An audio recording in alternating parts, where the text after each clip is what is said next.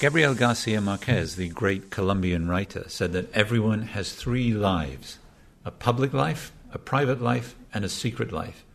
Do you know the same is true of infrastructure? No, so that's what today's show is about, the secret life of infrastructure? Yep, the secret life of infrastructure. Because today, on A Dictionary of Finance, we're talking about the thing that connects the public life of infrastructure to the private life of infrastructure. The public and the private. So what connects them? Partnership. In the last decade or two, public-private partnerships... Oh, you think this is a stretch? No, come on. Public-private partnerships have been set up to build hospitals, roads, all kinds of other things that we used to think were built and operated by the government.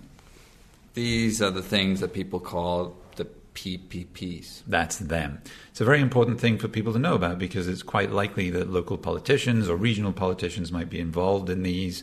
You might hear them talking about PPPs, and you, as a citizen, should know what's being done with your infrastructure.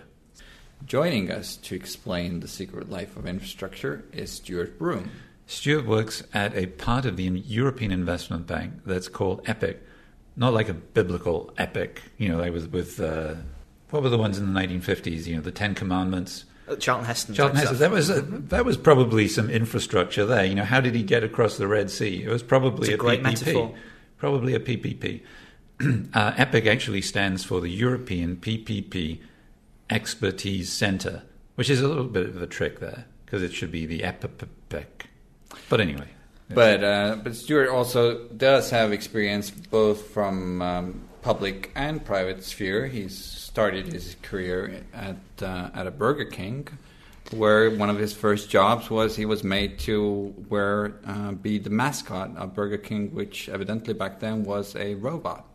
But never mind. And if that doesn't spur you on to better things, then nothing else can. Yes, so welcome, Stuart, to the show. What does the robot do? He shakes the children's hands and gives out party bags. I wonder how you get a robot from burgers. I mean, why weren't you walking around dressed as a burger? Someone would have bitten you, wouldn't they? I think so. These are small children. That's all right. All right, so let's get to the public part and the PPPs. Stuart, can you give us a definition? What is a PPP? Well, we have all the various academic definitions and things, and sometimes there's not a single agreement. But the idea is that you deliver infrastructure through the private sector, and the public sector only pays when the service is available to the public. So it's a way of doing infrastructure in a slightly different way, in that the public doesn't design the asset. It says, I want a hospital with 200 beds. I want a school which is fit for 700 students. And they say, private sector, I want that, and I want that on a long-term basis. So 25, 30 years. So it's trying to get a partnership over a long period of time. You're trying to look after what you would call the life cycle of the asset. So looking after the school over its time. When you say asset, you mean like a school or a road or a hospital or something like that, yes? Exactly. Okay. But so why wouldn't the public sector just build it themselves, hire a bunch of building companies and construct it like they do a lot of other things? That's fair, and I think what I try and do is when we do presentations around Europe on PPPs and how we can help, I sort of try and say hold a mirror up to how you're currently doing your public infrastructure, because if you're currently delivering your hospitals and schools on time, on budget, and that you maintain them to the highest standard that they should be in a cost efficient manner, and you're able to innovate and bring best practice into everything that you do, then you might not need a public-private partnership. But usually when I give that type of presentation, there's a sort of weary look on the audience, and they can all think of examples in their heads of stadiums that still haven't been built 3 years after the event was supposed to be finished, people who are sitting in half-empty schools in prefabricated buildings because they're still waiting for the school to be delivered. So the problem might be that the people in the public sector don't have the same kind of economic motivation than people in the private sector would be to build that thing on time and within budget. and the private sector, they obviously have the economic motivation to do so. That's the gist of it, right? Yeah, and I think probably like some of your other episodes, the idea is transferring risk. And in the case of PPPs, you're supposed to transfer risk to those best able to manage it. So in terms of life cycle costs and looking after buildings, the public sector sometimes isn't the best at doing that. So you transfer the risk to the private sector. So they only get paid if that school or hospital is being maintained to its proper standard, the contractual standard, the thing you signed for. Mm-hmm. What it isn't is that when the public sector is a normal building and it's falling apart in 10 or 15 years' time, you can't go back to the builder and complain about it. You have to find the money from public funds. Sometimes that's available, sometimes it isn't. With a PPP, that is contractually committed to, and the standard is committed to. They're contractually obligated to run it in a certain way. Mm-hmm. And who is deciding? Is there a third party, or is it the public? So one of the issues we have with PPPs is people think the private sector is going to do everything, and that at the point that the contract is signed, the public sector can just sit back and enjoy the hospital. That isn't the case. You need to actually monitor what the private sector is doing. So that is one of the things that EPIC tries and teaches people to do, is make sure that after financial close, not everybody just doesn't just disappear. We've got the money now. There's a contract signed. That's it. It's a tedious process. Now it's over. So we try and teach you need to have capacity in the public sector to monitor the contract. So if it's not available, if a classroom has a hole in its roof, then you need to say to the private sector, that isn't what we contractually agreed upon. I'm supposed to be paying you X this month. Actually, for me, you're not meeting your contractual obligations. I'm going to make a deduction. And that deduction is set out in the contract and the reasons for it. But can you take that deduction and then go and do the work yourself? If there's a hole in the roof. Mm-hmm. No, they're obliged to do it. So they will pay to fit. They out of their own funds have to pay and fix it. You don't have to pay them for that month that it wasn't available, and they have to fix it at their own cost. It seems like some of the criticism of using PPPs has been that it hides the obligations that the public takes from the budget. I'm receiving the service over 25, 30 years of the school. So actually, I only want to pay for it at the point at which it's available. So unlike when I build a school now, I'm building a school, I'll pay for that school. In a PPP, I'm paying for the service. So that's why it makes sense to spread the payments over the 25, 30 years. And in a sense, it actually gives the public a better overview of the whole life cycle cost of the project, which, if I just built the school now, the public might think, building the school cost X million, and that's a great deal. But I won't be telling the public, that over the course of the 25, 30 years that we're all using this building, there will be additional costs related to maintenance and whatnot. Yeah. So the clarity over how much it costs to maintain a road, a hospital, because you can see it in the bids that come in from the private sector, you have what would be a certain amount of cost certainty over 25, 30 years. You can see how much it's going to cost.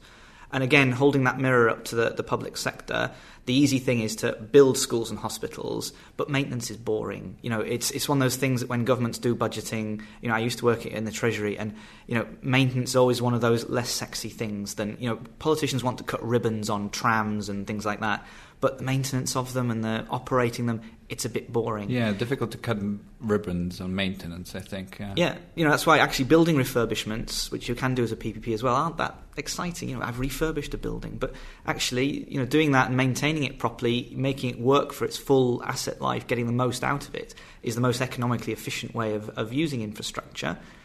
Nonetheless, you get that sort of transparency of cost over 25, 30 years you might not get.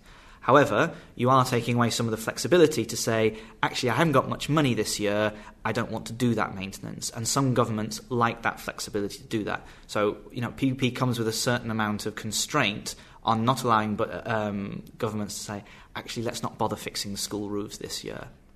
It seems like a lot of the overall perception of PPPs or the problems that the public sees with it are related to the fact that they perceive the private sector as taking advantage of public funds, of somebody benefiting from building of schools or the building of roads and maintaining those. Well, I think you always get into an issue with public sector reform in many countries to do with what is the role of the private sector and the right of the private sector to earn a return. And so, there's always be an element in politics which says the private sector is dark, evil, and trying to make money out of you, the taxpayers. And that's very, very difficult to get over, and PPPs gets bound up in that as much as things like privatisation does. In terms of what the PPPs are doing, they are performing a service for the public sector. Yes, the private sector will take a return, but it's incentivised to minimise the costs to the public sector to perform as long as they meet the contractual standard. And that is, you're paying money for what should be a better service. It sounds like one of the potential benefits of this, if you're a politician or a local government, would be you don't have to come up with all the money up front. And you can see the risk in that, absolutely. That there's then a tendency to over create infrastructure that isn't needed, or you simply can't afford. And what we try and do in EPEC is try and explain to people the difference between the upfront finance and the funding. This stuff still needs to be paid back. It's still, just because it's spread out over 25, 30 years, it doesn't make it any more or less affordable. In terms of your mortgage on your house, just because it's gone away for over 25, 30 years, you still need to work out whether you can pay it back. And that's what sometimes the temptation of governments is that this off-balance sheet illusion, in a way, that fine, that upfront money has gone away now, but I still need the funds to pay it back. Taxpayers still need to find the funds, not gone away. But I imagine the main issue is going to be, how well is the contract set up with the private partner in that sense. If that roof of the school building is leaking, how well is the government equipped to reduce payments or to force the partner to fix that roof? I mean, we find different situations across Europe, and part of it depends on the experience of the countries, how many PPPs they have done in the past, how large the country is, whether it's little local authorities doing these projects. So, it is part of the work we do with EPEC is being clear, what performance you expect out of these projects, who is going to be monitoring them, because we found some places where they have like an invoice department that just the bill comes in from the private sector, it's stamped, it's paid, and that's it. And that's really not what we're supposed to do here. And, a number of countries have done these things called operational reviews, where they go around and say, is this contract being enforced as you said it was going to be? So you go into a school and you say, well, you said you wanted this school dusted, cleaned, once a week. The cupboard up there, I came a month ago and my name is still scrawled in the dust. Clearly somebody is not doing this, and you should be enforcing the contract. It's not. It's the private sector's fault in that sense, but it's also the public sector's fault. You said you wanted something, you wanted the cupboard cleaned, and you're not enforcing it, so you're paying for nothing. You're not even receiving the service. One of the things that you mentioned in your notes, we're talking a lot about schools here and hospitals and so on, is that 60% of these are actually in transport. Mm-hmm. How does that work? You mean a road, or yeah? How does that work? How do you have a PPP about a road? So there's two different types, really. One which is becoming slightly less common, but people will be more familiar with in terms of the concept of a PPP, which is a toll road. So for those who travel particularly in southern Europe, you go up to the booth, you pay your money, and you go onto a road that is effectively run by the private sector. They're responsible for its maintenance, and their profit comes from you putting your money in the dish, or nowadays a bit more of a credit card. Mm-hmm. And whether they make a profit or a loss depends on how many people are using that road. And that's called transferring demand risk. So the private sector, if nobody is travelling on that road, they don't make any money. If loads of people are travelling on that road, they have a great time, no problem. What we found in some countries is that they got the traffic demand wrong, particularly in recent years when with economic crisis and things like that, there's less people travelling on that particular road. The private sector got it wrong and didn't realise that there was not going to be as many people going on the road. So that is the... So what happened then? So some of those those companies have gone bankrupt, and some of those have had to be renegotiated, and nowadays but the road is still there. So I mean, that's great, right? Or some of them could be half finished. That could also happen. But yeah, the ones that are there, there's a road there. But yes, whoever is going to operate it, that needs to be renegotiated and given back to another company, or the public sector will take it back into its own books. Yeah. But if you're not sure, what traffic is going to be on the road, then the government can pay. So you don't have toll roads anymore. So in Germany they have road schemes which are done on an availability base. So you as availability base. So the private sector is only paid if the road is available. A bit like the schoolroom, like the hospital. Does the road still run from A to B? Is it still in a good condition? There's no holes in it. The lines are clear. The litter has been taken off, and the bridges are all in good condition. So in that case, I, as the public sector government, will pay. But you, as a customer driving along that road, you won't see that. There's no stopping point. There's no toll plaza. There's no money to put in. And this is the way things are going now with most of these roads. So generally these toll road schemes are much less bankable than they were before. You very rarely see them in the market now. Most of these types of schemes will be availability based. Is that because they're having a difficult time assessing how many people will drive on those, or why are they less bankable? So they have a recent bad track record, so banks are much more unwilling to do them, and they are scrutinising traffic forecasts much, much more in terms of what your projections are. So they will take much more conservative estimates, and therefore that amount of money coming in, is that enough to pay the debt back on the project? Stuart, can you, just to finish off, can you tell us which sectors have been more successful in PPPs? I mean, I understand most of those PPP projects are roads. Is that because these are somehow best suited for PPP structures, or what's the track record in hospitals, prisons, schools? Is there some type of infrastructure that doesn't work very well? You also have to define successful. So, for example, if you were being very selfish and talking from the bank, in finance terms, PPPs work pretty well. They have a very low default rate. They work very, very well from that point of view. For the consumer, you would probably say that the toll roads, for example, have not been recently very successful because a number of them have gone bankrupt and had poor services. Availability-based roads work very well. As you say, the customer doesn't really notice that they just travel on a really nice, well-maintained road. They don't pay into a toll plaza. Government pays. They're well understood as projects, so they're very easy for the bank to, or relatively easy for the bank to analyse. For banks in general to analyse. They've got a good track record across Europe. The projects tend to be quite similar. So things that are more unusual become more difficult. Accommodation is relatively easy.